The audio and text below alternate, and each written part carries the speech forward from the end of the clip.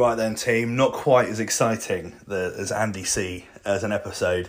Oh, I'm already shitting on him and I didn't even put the video out. I made this video in 2019, season 1. There's been a lot of rappers that I covered that year that have gone on to not stand the test of time. And that's something I said at the time, was that there was so much disposable art in the world of hip hop. And in the UK, we were kind of just coming out of the grime sound and into the drill sound. And America was going through the kind of mumble rap phase, and I kind of feel like hip hop in that year was in a place where it couldn't really figure out where it was. And now, there have been some artists, if we look at the Daves, the Central C's, Stormzy's of the world, that have gone on to really hold themselves in the UK. I think if you go look at Lil Uzi and, I can't believe I'm saying it, but Lil Yachty, like, they've gone on to do really great things in the last 12 months, which I really didn't think they would do. To be fair, Lil Yachty did something completely different. He completely changed his sound, and I think that really worked for him. Anyway, K-Trap is an artist that I'd probably put in with the people that I didn't think I'd see again. But is back again. So, amazing, really. I love to be proved wrong, and hey, that's no bad thing, is it? So, this episode here, from Series 1, bit of a dodgy episode, but interesting none the least. Hopefully, if you have never heard of him, then you learn something new. This is Who the Fuck is K-Trap? Welcome back to another episode of Who the Fuck. It's the show that aims to take a deep dive into some of the acts announced for Reading and Leeds 2019. In today's video, we're looking at K-Trap. He's a drill artist from South London. If you've never heard of him before, hopefully this video will help answer the question, who the f*** is K-Trap? Well, I already sold it this evening. What drought you believed him? Man, we had it all season. Stepped out about 3 things, can't remember the reason. K-Trap, aka...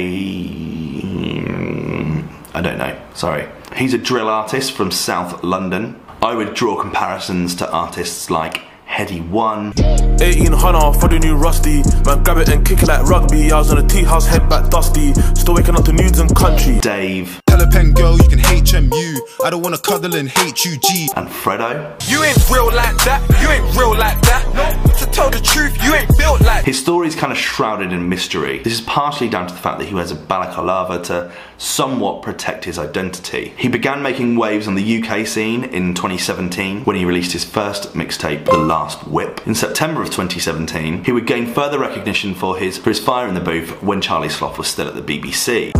Why's everyone gotta be bad? And why's them man so talky? Well, you never been bad. You was just a fool in school that used to be naughty. After Sloth was fired from the BBC, he took Fire in the Booth to Apple Music and Beats One, where he would feature K-Trap again in the first ever episode. Gotta keep it cool, I can feel the maddest at Obbo. Left out cause the trap sold out, I might go Harrods tomorrow. He hasn't released a full-length project since 2017, with what I can only see as one song coming out last year, but with summer bookings at Reading and Leeds, one can only assume that there is some more music in time for this year's festival. His most popular song is called Edgware Road.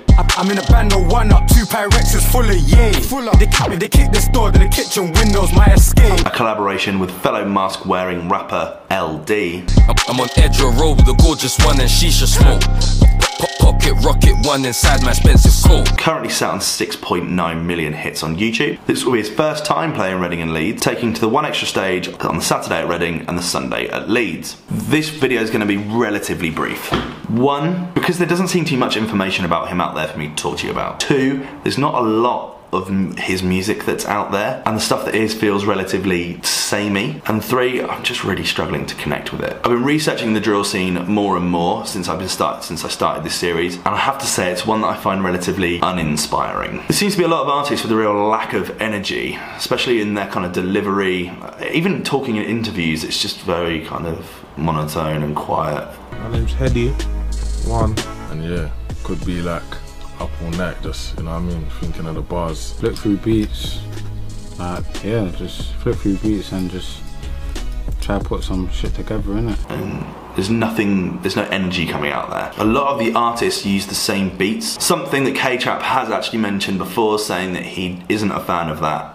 and actually using kind of drill beats in general does restrict him as an artist. So for me, bearing in mind that it looks like he's currently clashing with Anderson .Paak, a rapper that is ticking every box, I'm gonna go with a 1 out of 10.